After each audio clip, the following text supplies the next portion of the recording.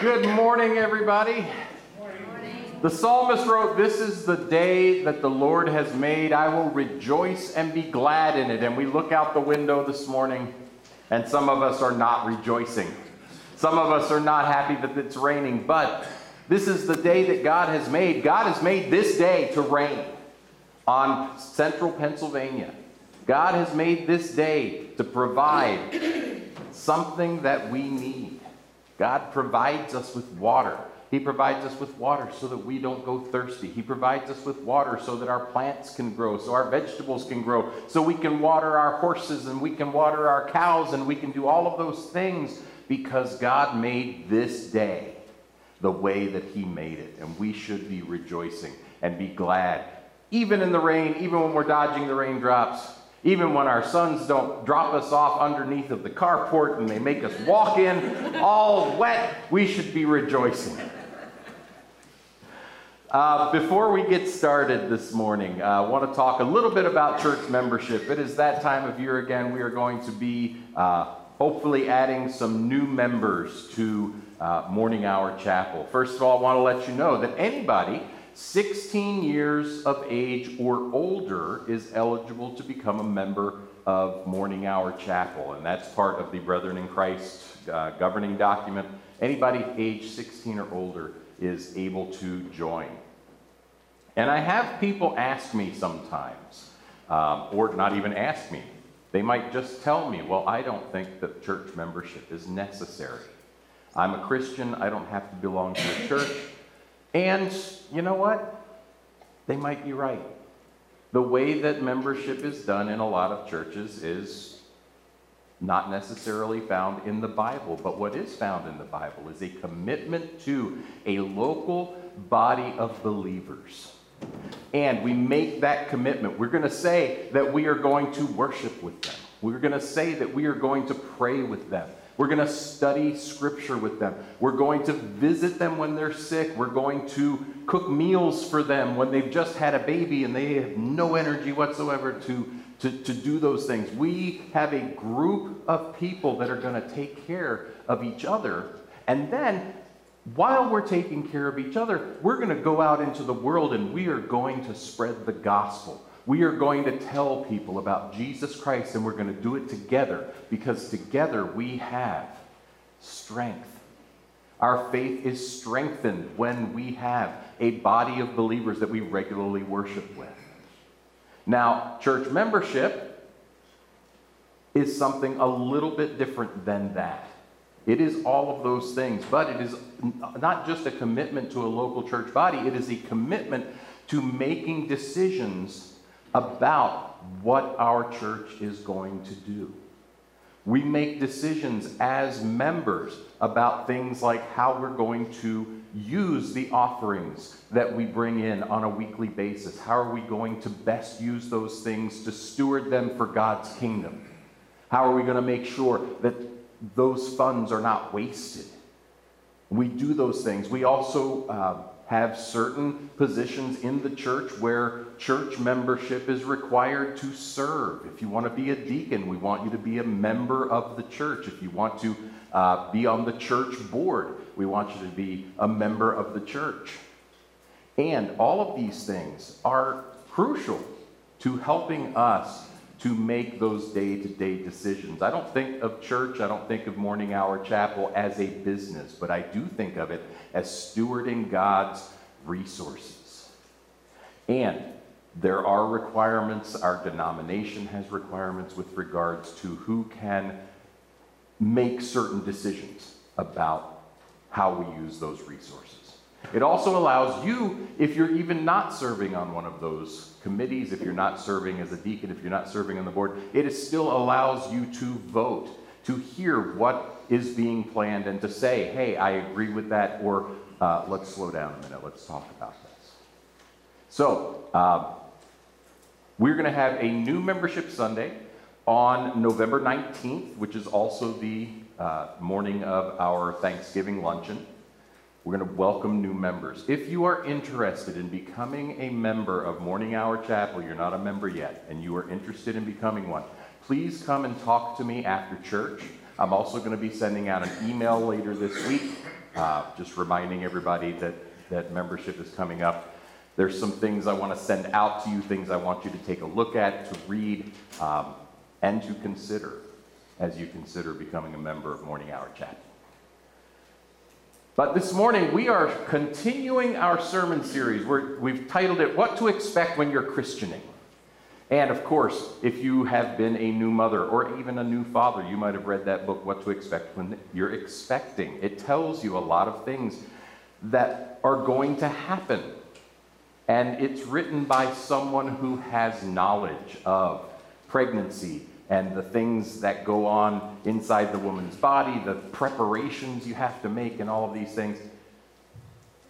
And I titled this, What to Expect While You're Christianing, because the Bible is our book that tells us what God wants from us and what God wants for us.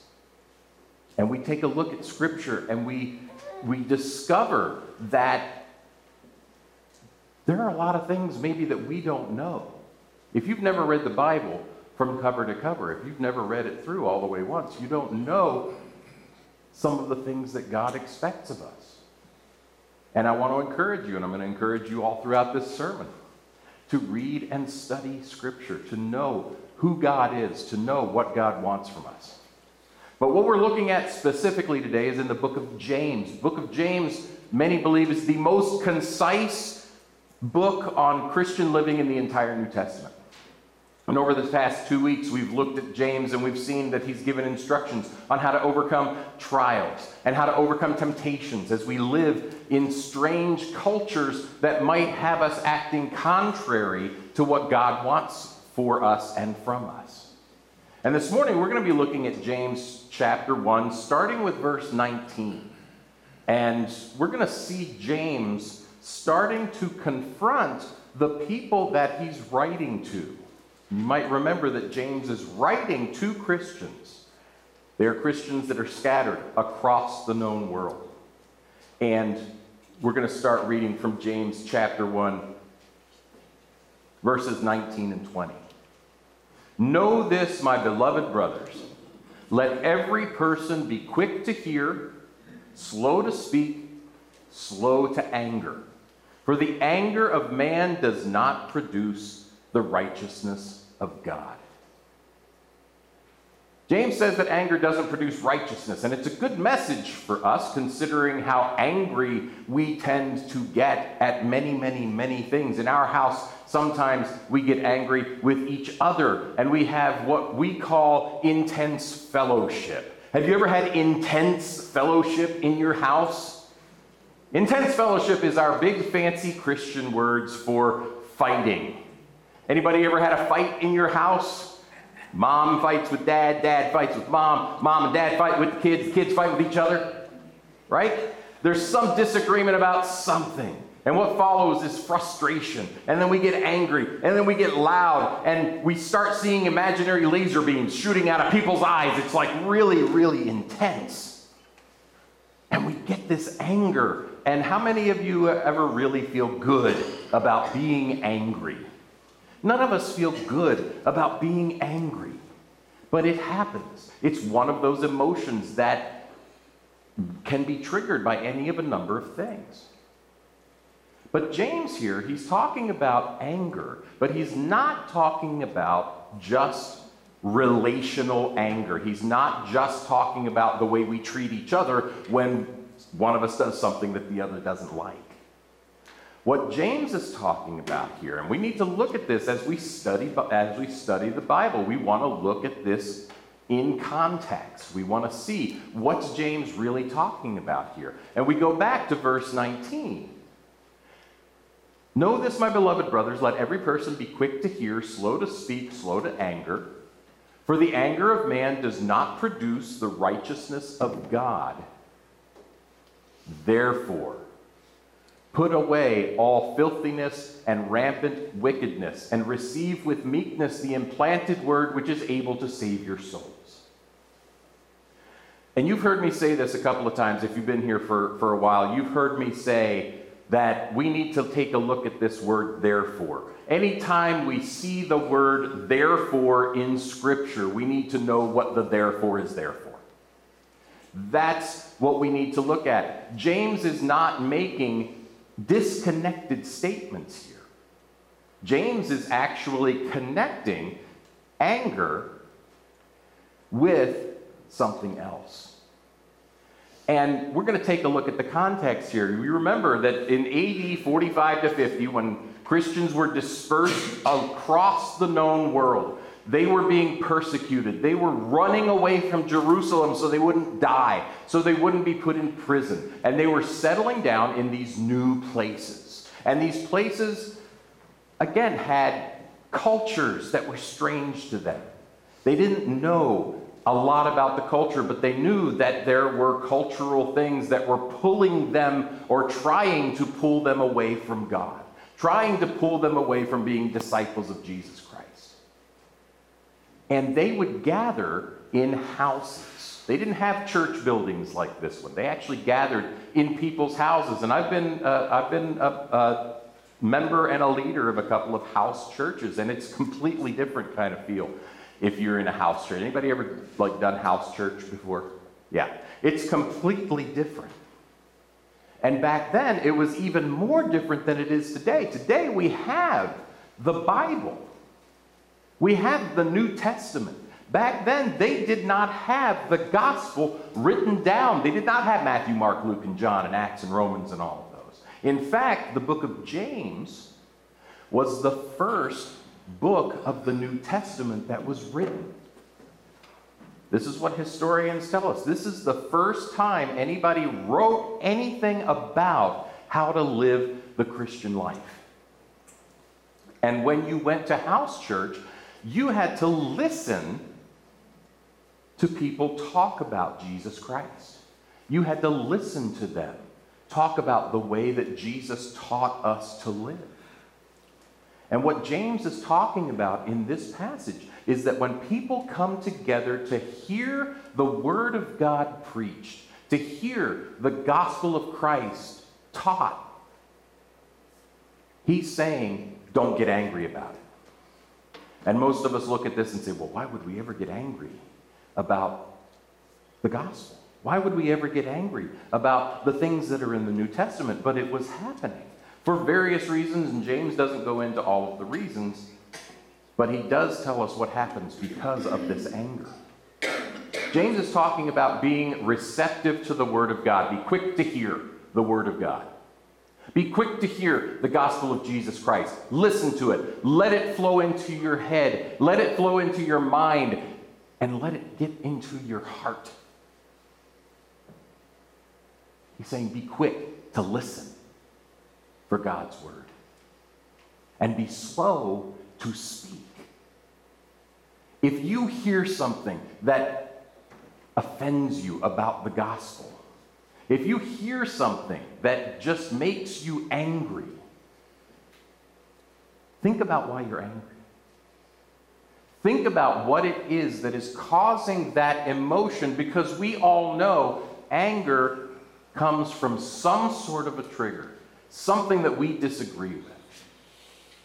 James is not saying don't respond. James is not saying don't go up to the pastor after the sermon and say, you know what, I'm confused about this, or you know what, I never heard this taught like this. I've always heard it like this, and I agree this way, not your way. It's okay to do those things, and I welcome you. If you ever hear anything from up here that you disagree with or that upsets you, please come and talk to me.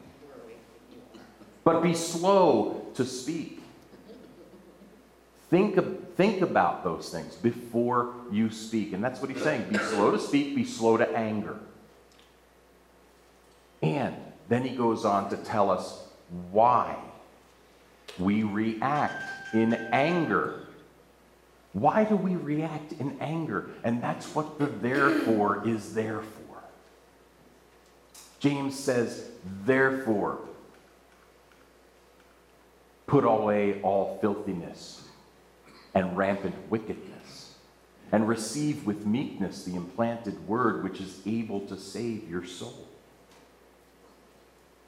Why do people get upset when they hear somebody talking about the Bible? Why do they get upset when they hear somebody talking about Jesus Christ or what he has taught us to do? James is saying here, it's likely that you're getting angry with the Word of God because you're hearing something that goes against something that you want to do. And that something that you want to do possibly is filthiness and rampant wickedness. Whatever it is. And I got to tell you, when I sit in church services, when Wendy and I are just able to go and able to sit, and somebody tells me or preaches something that I know I have a problem with, I don't like it. How many of you guys like hearing things that you are already having issues with, and then the preacher starts talking about it? Nobody likes that. We start getting upset. We start tuning the Word of God out because we don't want to hear it. We don't want to hear that we're doing something filthy. We don't want to hear that we are engaging in rampant wickedness. James is saying, instead of reacting in anger, receive the Word with meekness. And again, that's not saying don't disagree. That's not saying don't go and talk to the pastor or whatever. What he's saying is receive the Word. Receive God's Word, the gospel of Jesus Christ, with meekness. Be humble about it. If you are upset about something that's being said, think about why. Why am I upset? I have to do that often. One of the greatest challenges facing Christ's church today is preachers that won't talk about God's Word. They won't talk about sin. They won't talk about the things that are filthy and the wickedness that is rampant. They just won't talk about it. They won't preach that sin has destroyed and continues to destroy our souls, and that the meekness of listening to God's Word has the ability to save our souls. Most of the time, they don't preach sin at all. I have sat in churches where it sounds like a motivational speaker is just telling you how to live your best life, or how God wants you to prosper all the time. And if you're not prospering, you're doing something wrong. But it's not sin. 2022, Barna Research is a big research organization. They did a poll and found that 77% of self-described Christians agree with this statement. People are basically good. And Christians are hearing that being preached. People are basically good. I've read my Bible. My Bible says there is none righteous. No, not even one. We're not basically good. We're basically bad. That's what I read in my Bible. And I'm sure it's what you read in yours. Our very nature is one of sin and death of the soul, and yet there are preachers that don't want to preach that we're bad because we might hurt somebody's feelings. Because they won't come back to our church if we preach that there is such a thing as sin, that there is such a thing as filthiness, that there is such a thing as rampant wickedness. I saw one pastor on Facebook. I belong to a bunch of pastor Facebook groups. And I saw one pastor said this. He said, we don't preach against sin. He's talking about his church. The pastors that are in his, we don't preach against sin. And anybody who is preaching against sin right now is not sure of himself. And he's right. I am hardly ever sure of myself. When I get up here, I am hardly ever sure of myself, but do you know what I'm sure of? I'm sure that God is going to let the Holy Spirit help me to speak to you. He is going to help me to write these sermons that I preach. And you know what? Sometimes I decide not to listen to the Holy Spirit, and I get it wrong, and people get upset, and they come and tell me. And I say, you know what? You're right. And I'm sorry. And then I go back and I say, okay, Holy Spirit, I got to rely on you more. I have to rely on the Holy Spirit when I'm preparing and preaching a sermon. And it's a great thing that He's there to guide us. If you sit down with your Bible, you get a cup of coffee in the morning, you sit down with your Bible, and you ask the Holy Spirit to lead you through Scripture, there are some amazing things that are going to happen. There are some amazing things that you are going to learn about the nature of God and the nature of humanity and the nature of the relationship that God wants to have with us. And that's a great thing. And it's also a good thing because I read in the Bible in Hebrews chapter 13, pastors are going to give account to God for the people under their leadership. I am thankful that the Holy Spirit is here to help me. I am thankful to give that part over and say, tell me what to say, tell me what to write. Because I'm going to be held accountable. Now, this idea of preaching what people want to hear instead of preaching what they need to hear, it's not anything new. It happened when James wrote his letter. It happened when Paul, 20 years later, was writing to Timothy in 2 Timothy 4:3-4. For the time is coming when people will not endure sound teaching. But having itching ears, they will accumulate for themselves teachers to suit their own passions, and will turn away from listening to the truth and wander off into myths. I don't know if any of you have seen the video of the church that was reciting the Sparkle Creed. The Sparkle Creed basically says that homosexuality is not a sin.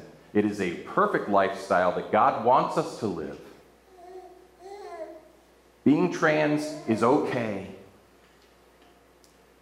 And it's this whole, and they say it. Every church service, just like we used to say the Apostles' Creed before every church service. People have found teachers to suit their own passions. They don't want to look at the Bible. They want a preacher to get up there and tell them you're A-okay. It doesn't matter what you do. It doesn't matter what you say. God loves you anyway. And guess what? He does. God loves us anyway. That doesn't necessarily mean that he's pleased with us. And isn't that the goal of living a Christian life, is to live a life that is pleasing to God? When we read this, and this is stuff that Paul wrote, we read in 1937, a book was written called The Cost of Discipleship, written by a German theologian named Dietrich Bonhoeffer. I love this book. If you ever have a chance to read The Cost of Discipleship, read The Cost of Discipleship. It was written at a time when the church was being pulled away from God in favor of being pulled toward Adolf Hitler and the state church. It is an absolutely incredible book. And Dietrich Bonhoeffer wrote that churches weren't preaching against sin. Churches weren't preaching that it is wrong to persecute whole groups of people just for being those groups of people. They weren't preaching that God wants us. And he said, and this is a quote, "A church that doesn't preach against sin presents the world with a cheap covering for its sins. No contrition is required, still less any real desire to be delivered from sin."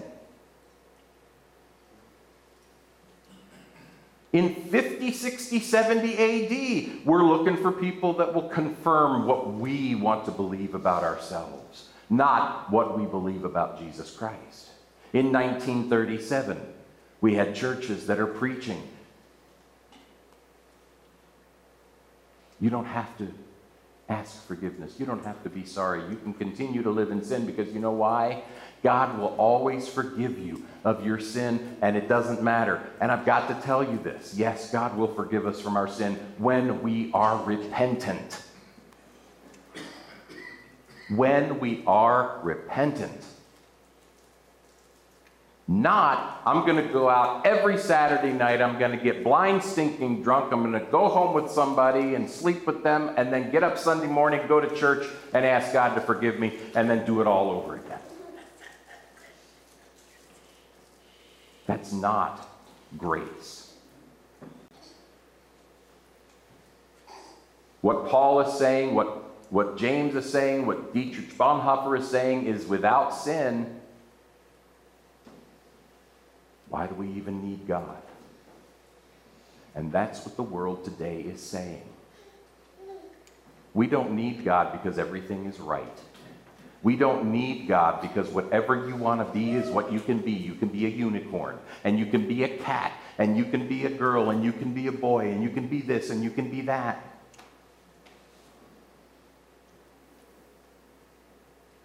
There's no such thing as sin in the world anymore, according to these people. And we know that is a lie.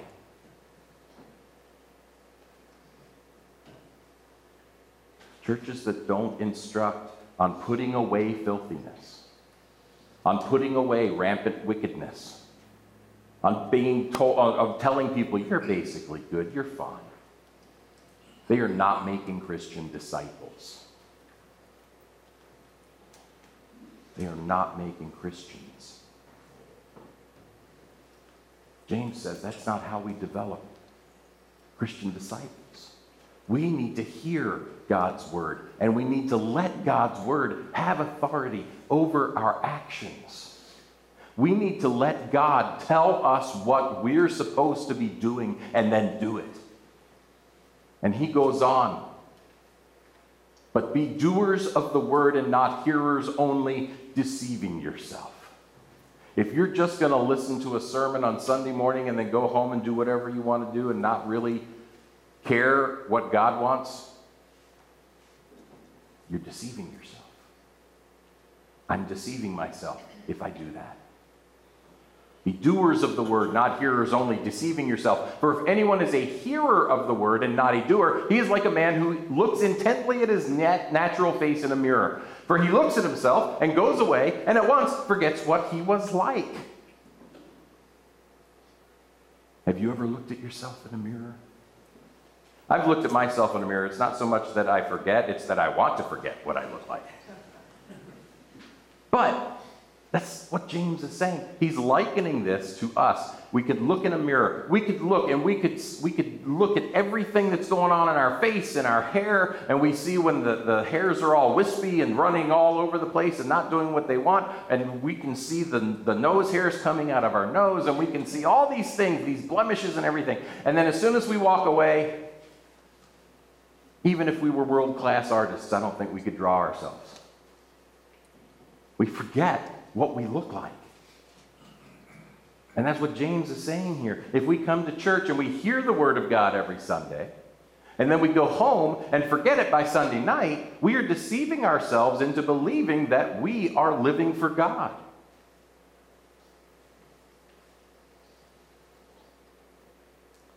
James is saying, you can examine, you can read, you can hear, but if you don't do, then it's worthless.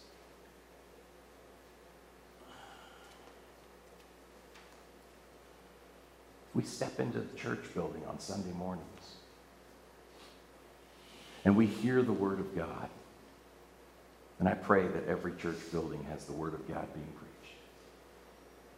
If we hear the word of God and then we go home and we study our Bibles on Sunday and Monday and Tuesday and Wednesday, don't think you get Sunday off because you come to church. But if we go home and we examine those things and then we put them into practice, then we are disciples of Jesus Christ. Then we have the right to call ourselves believers. Not just Christians, but believers. I believe that Jesus has the best way for me, and I'm going to do that thing. James confirms this in verse 25. The one who looks into the perfect law, and what he's saying here when he says looks into, that's not like we look into things. Oh, I'm going to go look into that. He's talking about gazing into the perfect law, gazing into God's word, studying it, absorbing it. When we look into the perfect law, the law of liberty, and we persevere, being no hearer who forgets, but a doer who acts, He will be blessed in his doing. I am a teacher. It is much easier for me to be able to have a student be able to do something if I have them do it. Not just if I stand up and point to a screen and say, okay, this is how you calculate this, and this is how you draw this graph. All right, go home. We've got to practice. We've got to do. And God is going to bless us in the doing. Our life will be richer in Jesus Christ because we have put into practice that which God has instructed us to do. And this is the message of James 1. Up to this point, the whole thing, the trials, the temptations, all of those things. James is telling us the solution here. When we face trials, when we face persecutions, we can overcome them by doing the Word of God. Not just listening to it, not just hearing it, not even just reading it. We got to do it. Psalm 119:11 says, I have hidden your word in my heart that I might not sin against you. And I used to learn this as being memorized Bible verses.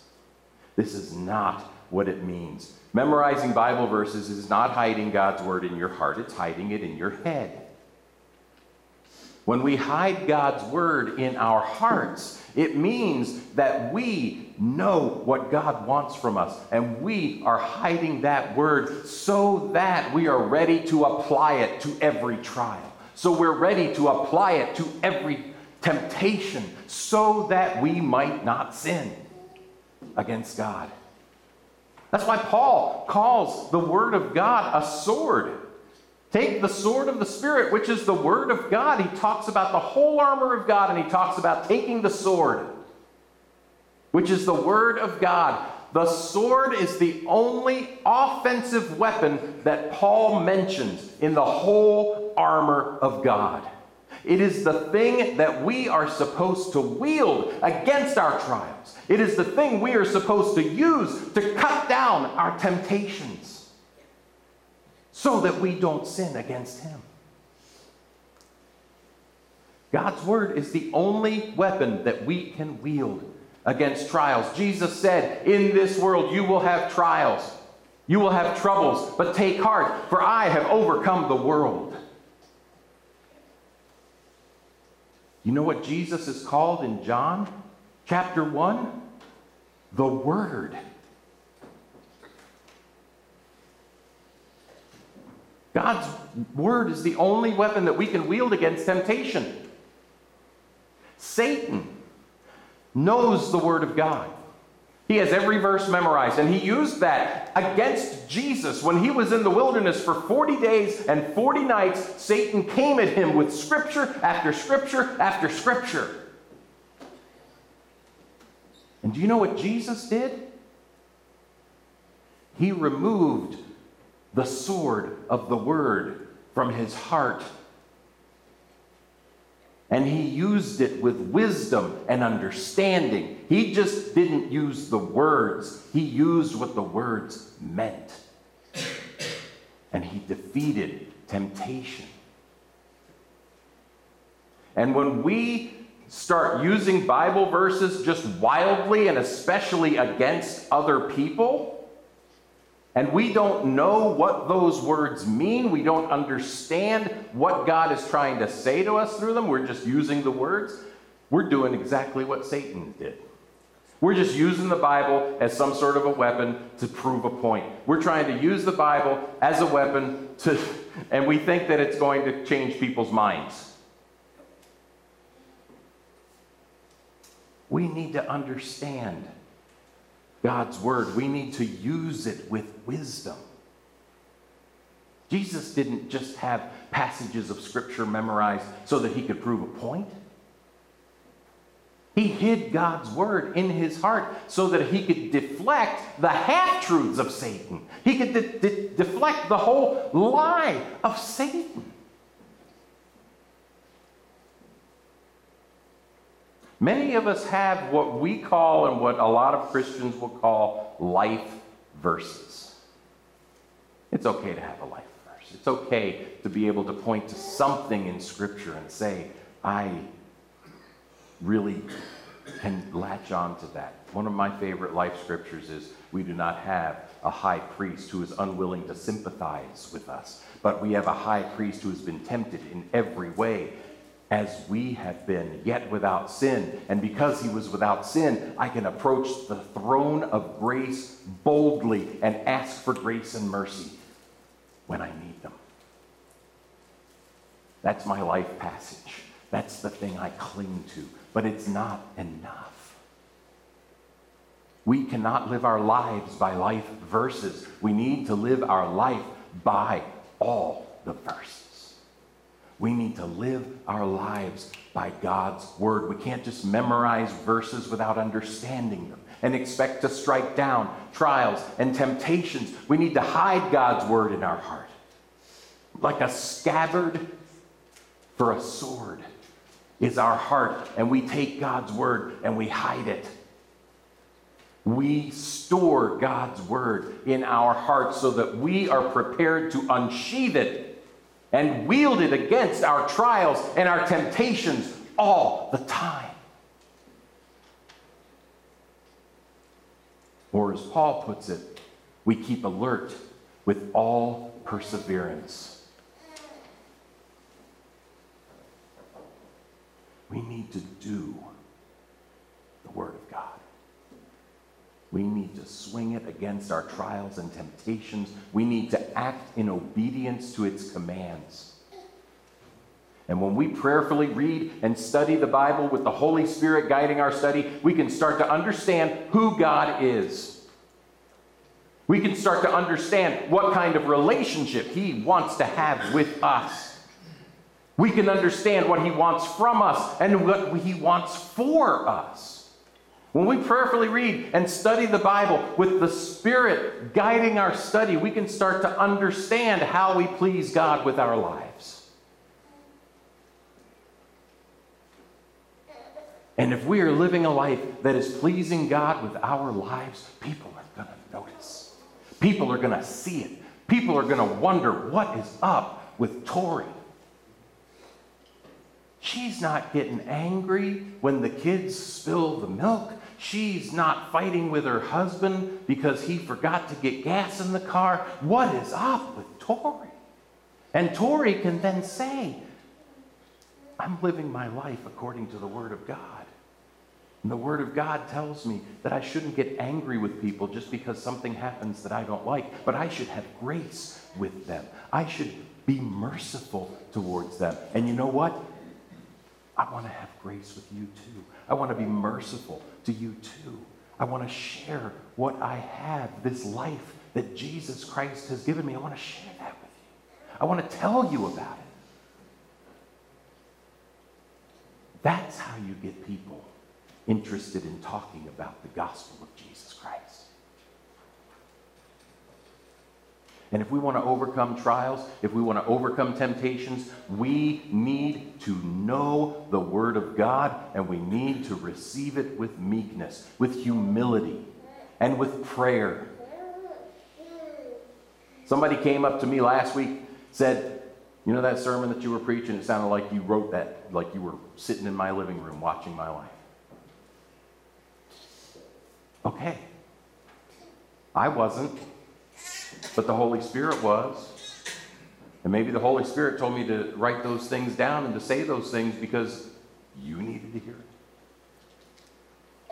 Sometimes the Holy Spirit has me write things down and preach things because I need to hear it. We need to rely on the Holy Spirit. We need to take God's Word, hide it in our heart, understand it, study it, know it, so that we can be like Christ. And that is what He wants. Jesus Christ wants us to be like Him. And that's the witness that's going to change the world. It's going to change your world. It's going to change the world of the people who live in your world, in your circle, in your sphere of influence. They're going to look at you and say, what is wrong with you? Why are you so different? And then we can share that word with them, not wielding it like a weapon, but sharing it with them in grace, in mercy. When we do that, we're going to see people come to God. Would you pray with me? Heavenly Father, we thank you that you have given us your word.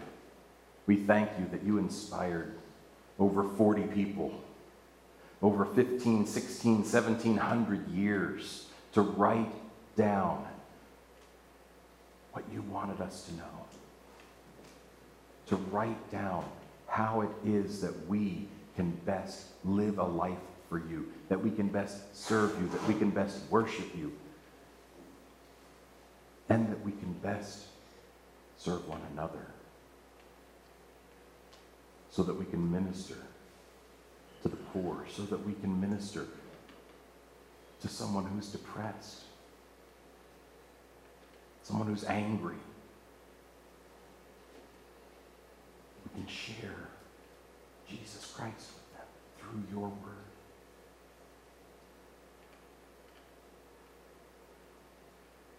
Father, help us to examine our lives collectively and individually.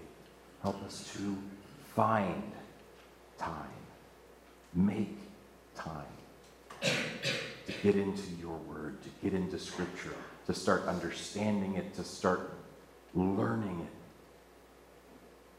and then to start with wisdom to do it. We thank you, Father, and we thank you for the rain. We thank you for the sunshine. We thank you for everything that you give us. We pray all these things in the name of Jesus Christ. Amen. Be doers of God's word and not hearers only. Walk out of this building. Take what you have heard this morning. Use it. Do it. Don't just go home and forget about it for another week and then come back next Sunday. Study your Bible. Read it. Start to know it so that you can use it to fight the trials and temptations that you will face this week. God bless you.